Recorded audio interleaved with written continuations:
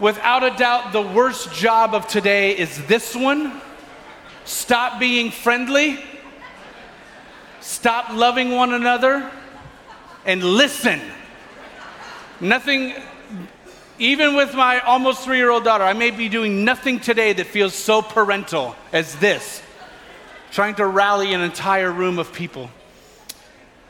Friends, the Lord be with you. Hey, my name is Troy Hatfield. I have the immense honor of being one of the co-lead pastors of this church, along with Ashley Island. Ashley, who is baptizing and who will join me up here in just a couple of minutes. We are eager to share a few. Speaking of, on cue. Hey. Come on. Come on.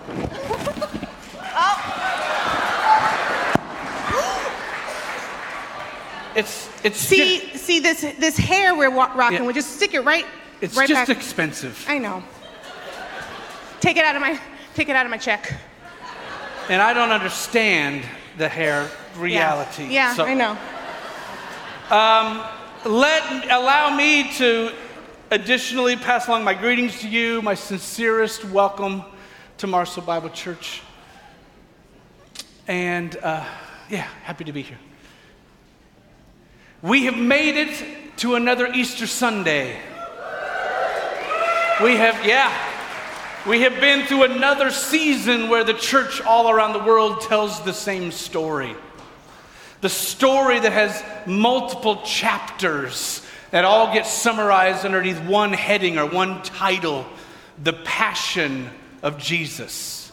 This story that unfolds like this, that moves from Jesus' jubilant entry into Jerusalem, and then goes to his clearing of the temple, and then it moves to his last supper with his friends and disciples, and then it moves to his agony in the garden, and then we see his betrayal and arrest, and then the trials and the condemnation, and eventually to the brutal crucifixion and the burial.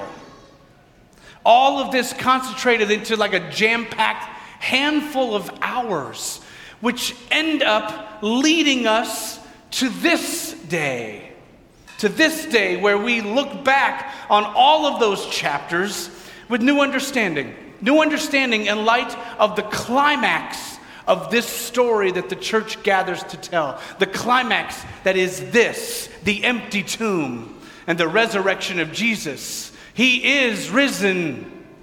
He is risen indeed. Yeah. And we tell this story every year because we do not yet know what we need to know the way we need to know it. Because we're so familiar with Easter and we're so familiar with the details of this story, and yet we are so far away from understanding this mysterious work of God. And so today I want to invite every one of us for a couple of minutes to see the story with new eyes, to hear the story with new ears, and to once again encounter and experience this mind-boggling story. And so I'm going to concentrate on Matthew's version of the resurrection today. If you want to follow along, chapter 28 of Matthew is where I'm going to be. And here's the punchline. I want to establish this for us, that the resurrection is scary. In addition to being very good news, in addition to being the absolute best news, the resurrection is scary. It's a scary reality. This story, this scene is full of fear and full of scary stuff. Just look, we're going to do a fast drive-by of the details that Matthew includes. Matthew begins with a violent earthquake. Now, I know earthquakes aren't the kind of natural event that we're familiar with here in the Midwest. We're much more associated and comfortable with tornadoes and flash floods, right? But imagine an intense physical, natural event, and then all of the emotions that surround that. Fear being one of those leading emotions, okay? And all of this happens, this earthquake, violent earthquake happens because an angel of the Lord has come down. This angel triggers a collision between the natural world and the supernatural world. The earth shakes because this place has been punctured by the heavenly realms. In the Bible, whenever human beings come face to face with an angel, they freak out. Right? Human beings are terrified when you come face to face with the supernatural. Here's the thing though, this angel doesn't just show up. This angel starts messing around with stuff. Matthew tells us that the angel goes to the tomb and rolls the stone away. So ancient burial practices, inside of the tomb, they would have rolled some sort of stone or boulder, something in front of it that would have been really, really tough to move. So this angel shows up, removes the stone, demonstrating the angel has greater power than human beings. And then for good measure, Matthew tells us that the angel then sits on top of the stone. Yeah. How about that for a detail? It's probably a sign of triumph, but in my imagination, as twisted as it is, in my imagination, I think this is a little snarky arrogance. I think the angel's showing off. I imagine the angel leaning back on the stone after he rolled it away with a little wry smile, just waiting for some humans to show up and see what it did. Sits on top of the stone. And then Matthew starts filling in the gaps. The angel looks like lightning. Here's an example. We'll get a bunch of them where the storyteller is grasping for ways of talking about what is indescribable. The angel, this angelic being that looks like an electronic charge that usually happens in the sky. What does that mean? Another natural event, lightning, that causes many people to fear. And then it says the angel's clothes were white as snow. It's more wordplay being used here. But if you're from Michigan and it's early April and there's a mention of snow, fear comes into your heart, right? Right? Clothes as white as snow, please, anything but white as snow. And if you're not sufficiently convinced that this angel is terrifying, Matthew then gives this description. He says there are some guards there. And the guards are so afraid of the angel, it says that they shook. They shook like the ground had been shaking. But also the guards then stood there like dead men. So these people were so afraid, these guards were so afraid that they moved and they couldn't move. So Matthew was trying to describe and find language and words to come up with a way to help us understand what's happening in this scene. The angel then speaks to the women, and the angel says what the angelic beings always say to humans in the Bible: do not be afraid. And at first, this might have been comforting. Frankly, I highly doubt it. I highly doubt that's comforting when you see an angelic being and it says, don't be afraid. Like anybody who was like, hey, don't worry. That doesn't work, right? Don't be afraid. I doubt that it was. But then, on top of that, the angel says, in fact, come inside of this burial tomb. And when you come inside, notice that the person who was buried here isn't here anymore. That person is actually raised from the dead. How many of you would willingly walk into a burial tomb, particularly into a burial tomb by the invitation of an angelic being that just proved that it's strong enough to cover up the opening if you go inside of it, right? And then on top of that, adds the extra detail. Oh, by the way, the person who was in here, that person's not here anymore. That person is alive again. Can you see how frightening this scene is? It's full of these scary details. And then verse 8 of Matthew 28, it says this: the women hurried away from the tomb, afraid yet filled with joy. And that, friends, that is the perfect posture in the face of resurrection power. When confronted with something that can only be attributed as a work of God, the combination of fear and joy is absolutely appropriate. Being breathless in awe and wonder, we sang that at the beginning of this, that makes perfect sense in the face of the resurrection. And I can't help but wonder if this dual posture of fear and joy, that this posture is what enabled the women to actually perceive and see the risen Jesus. Jesus, who they then meet as they're hurrying away. Jesus, these women running away, afraid yet filled with joy, encounter the risen Jesus, and Jesus says to them, "Do not be afraid." For the second time, these women receive this encouragement.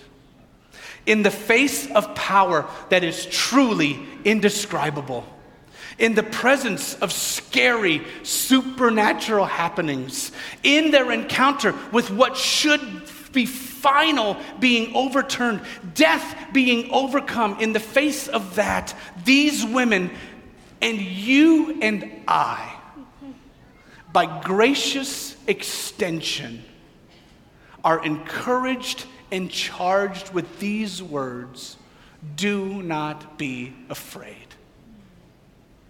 Friends, when it appears that all of heaven and earth are breaking loose, when there is no great way to describe what is happening all around us, when it seems like God is doing something, or when we are so desperate to sense and see God move, when we are standing at that boundary of life that we know is called death, when we are eager for and when we are catching glimpses of God doing something altogether new, or when we have the gracious yet terrifying opportunity to experience and witness God bursting onto the scene in decisive ways, in all of these moments, hear the words of the risen Jesus. Always true. Always fresh. Do not be afraid. Do not be afraid. Do not be afraid.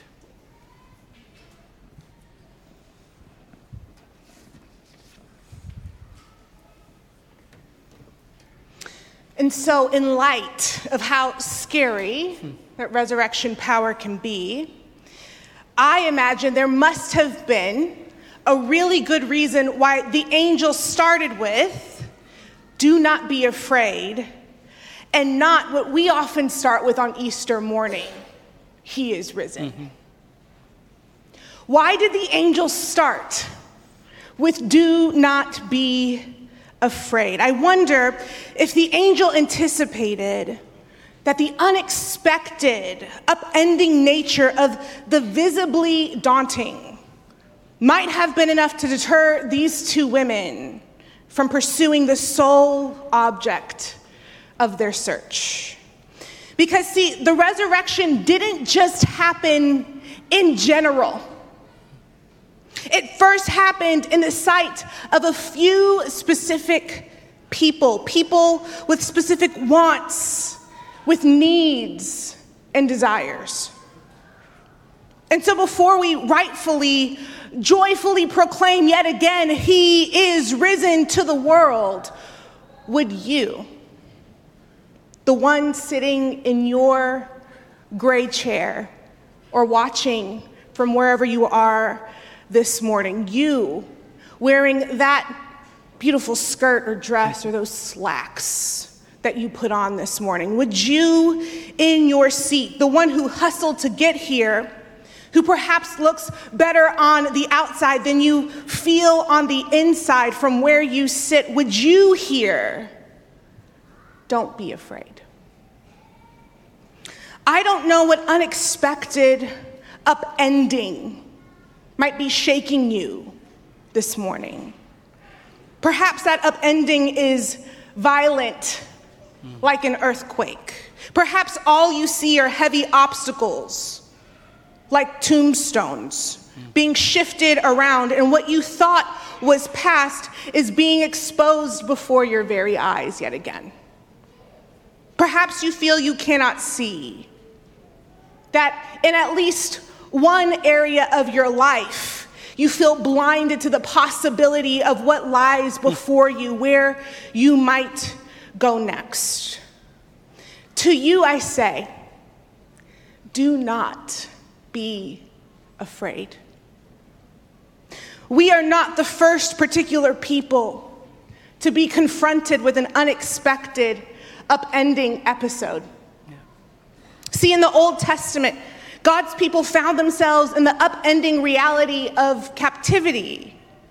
And I wonder how that exile felt like violence to them, how heavy stones of oppression were passed from one generation to the next, how hopeless it must have seemed, not being able to perceive the end from right in the midst of it. But then, in another one of today's Easter texts, Jeremiah chapter 31, we read in verse 2, "This is what the Lord says. The people who survive the sword will find favor in the wilderness. I will come to give rest to Israel." Just like with the two Marys, there was an entire people who were looking and longing for something specific. They were longing for home. They were longing for a place to yet again be established, to settle in a place to call their home. And the prophet Jeremiah, declaring the word of the Lord, reveals that they will have what they so desire. They will enter into the Lord's rest. And then the Lord, through Jeremiah, spends the next few verses assuring them. It's a beautiful text. But before we go through this text, I ask you, what or who are you really looking for this Easter morning? What desire is gut deep in you that perhaps you thought you could leave at home, but yet instead you brought with you to this gathering of the faithful? What or who are you looking for today?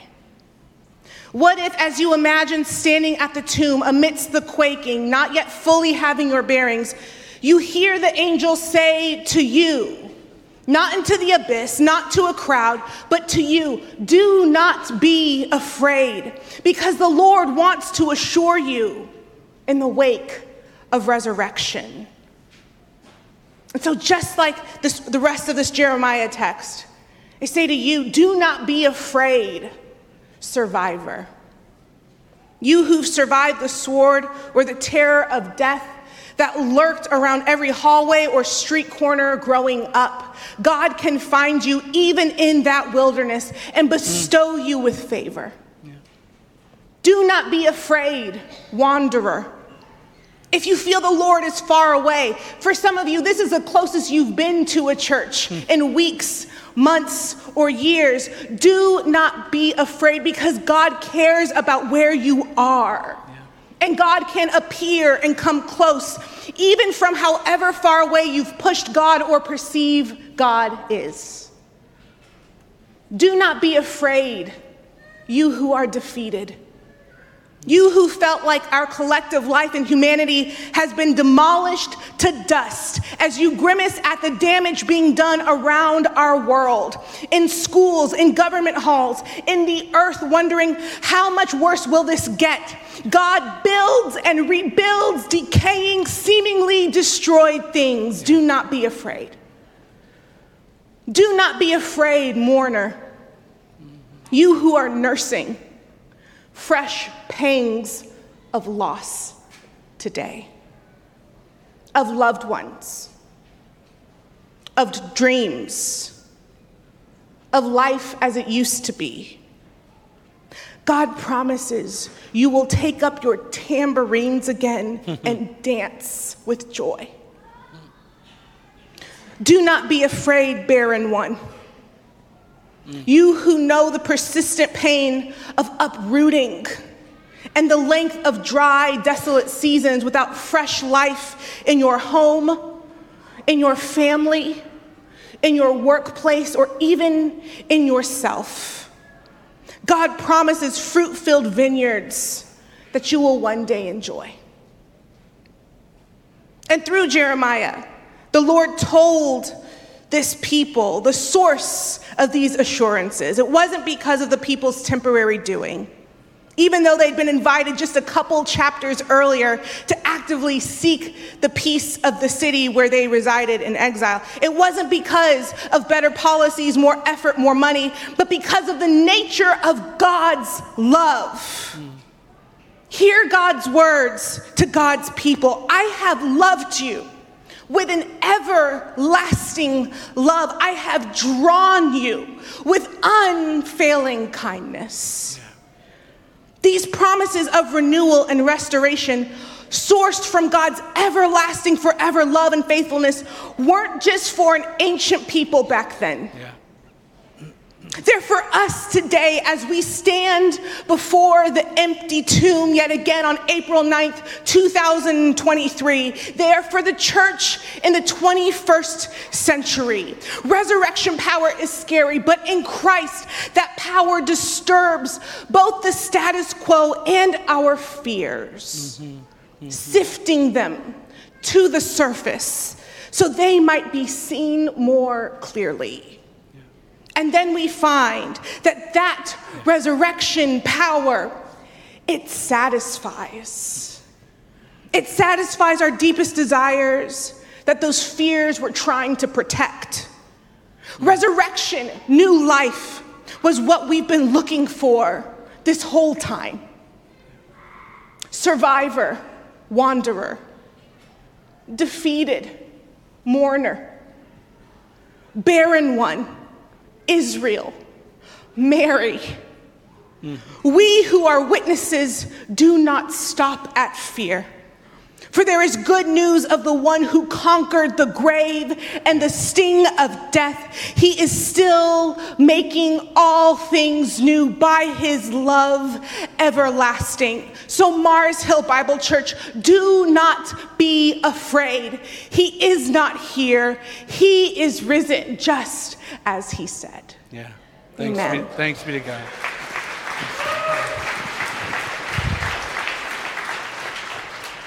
Colossians 3 tells us that we are to set our hearts and our minds on things above. And that is because we can have confidence that we also have been raised with Christ. That power is not reserved simply for Jesus, but that through the unfailing love of God that Ashley has just witnessed to, we also, who are hidden in Christ, with Christ in God, experience that resurrection power and are raised with him. And that's what we celebrate and we mark when we come to this meal, reminded every single day, but particularly, especially sublimely on this day, that resurrection power is for all of us. Thanks be to God. Yeah. So I say to you, the Lord be with you. Lift up your hearts. And let us give thanks to the Lord our God. It is right to give our thanks and praise. And let's pray in a spirit of thanksgiving and gratitude. How right and a good and a joyful thing at all times and in all places to give thanks to you, God Almighty, the creator of heaven and earth. And we join our voices with angels, archangels, the entire company of heaven who forever surround your throne, singing this hymn to the glory of your name. Hosanna, Hosanna in the highest. Blessed is he who comes in the name of the Lord. Holy, holy, holy Lord, God of power and might. Worthy is the Lamb who was slain. Worthy is the King who has conquered the grave. Hosanna in the highest. And so, Holy Spirit, would you, in your mysterious way, not simply descend on these elements, but descend on every one of us. Might we each experience a taste of that resurrection power today. Might new life be made in us and through us. Be present with us, we pray, God, in this meal. For your glory, strengthen us. Give us what we need. Thank you for your great love for us. And we pray in the name of Jesus. Amen. And so, brothers and sisters, beloved, I share with you that which I have been given. That on the night he was betrayed, Jesus took bread and he broke it.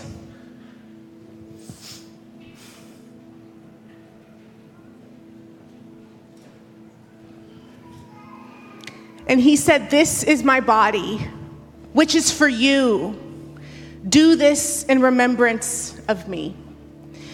And then in the same way, after supper, he took the cup, and after he'd given thanks, he blessed it and said, "This is my blood." It's a reminder of the new covenant for you. Do this in remembrance of me. For whenever you eat of this bread and you drink of this cup, you proclaim my death until I come again. And so, brothers and sisters, beloved, we proclaim now the mystery of our faith that we share with those who are gathered on this day, not just in West Michigan or across a video screen, but around the world. Would you proclaim this mystery with me? That Christ has died, Christ is risen, and Christ will come again. All is now ready for those of you who are joining us for the first time or the first time in a long time. We do have our prayer team available to pray with you. We have prayer candles available in the back of the aisles, and all of our elements found in the midst of the aisles are gluten-free. So take your time, all is ready. Receive now who you are, the body of Christ.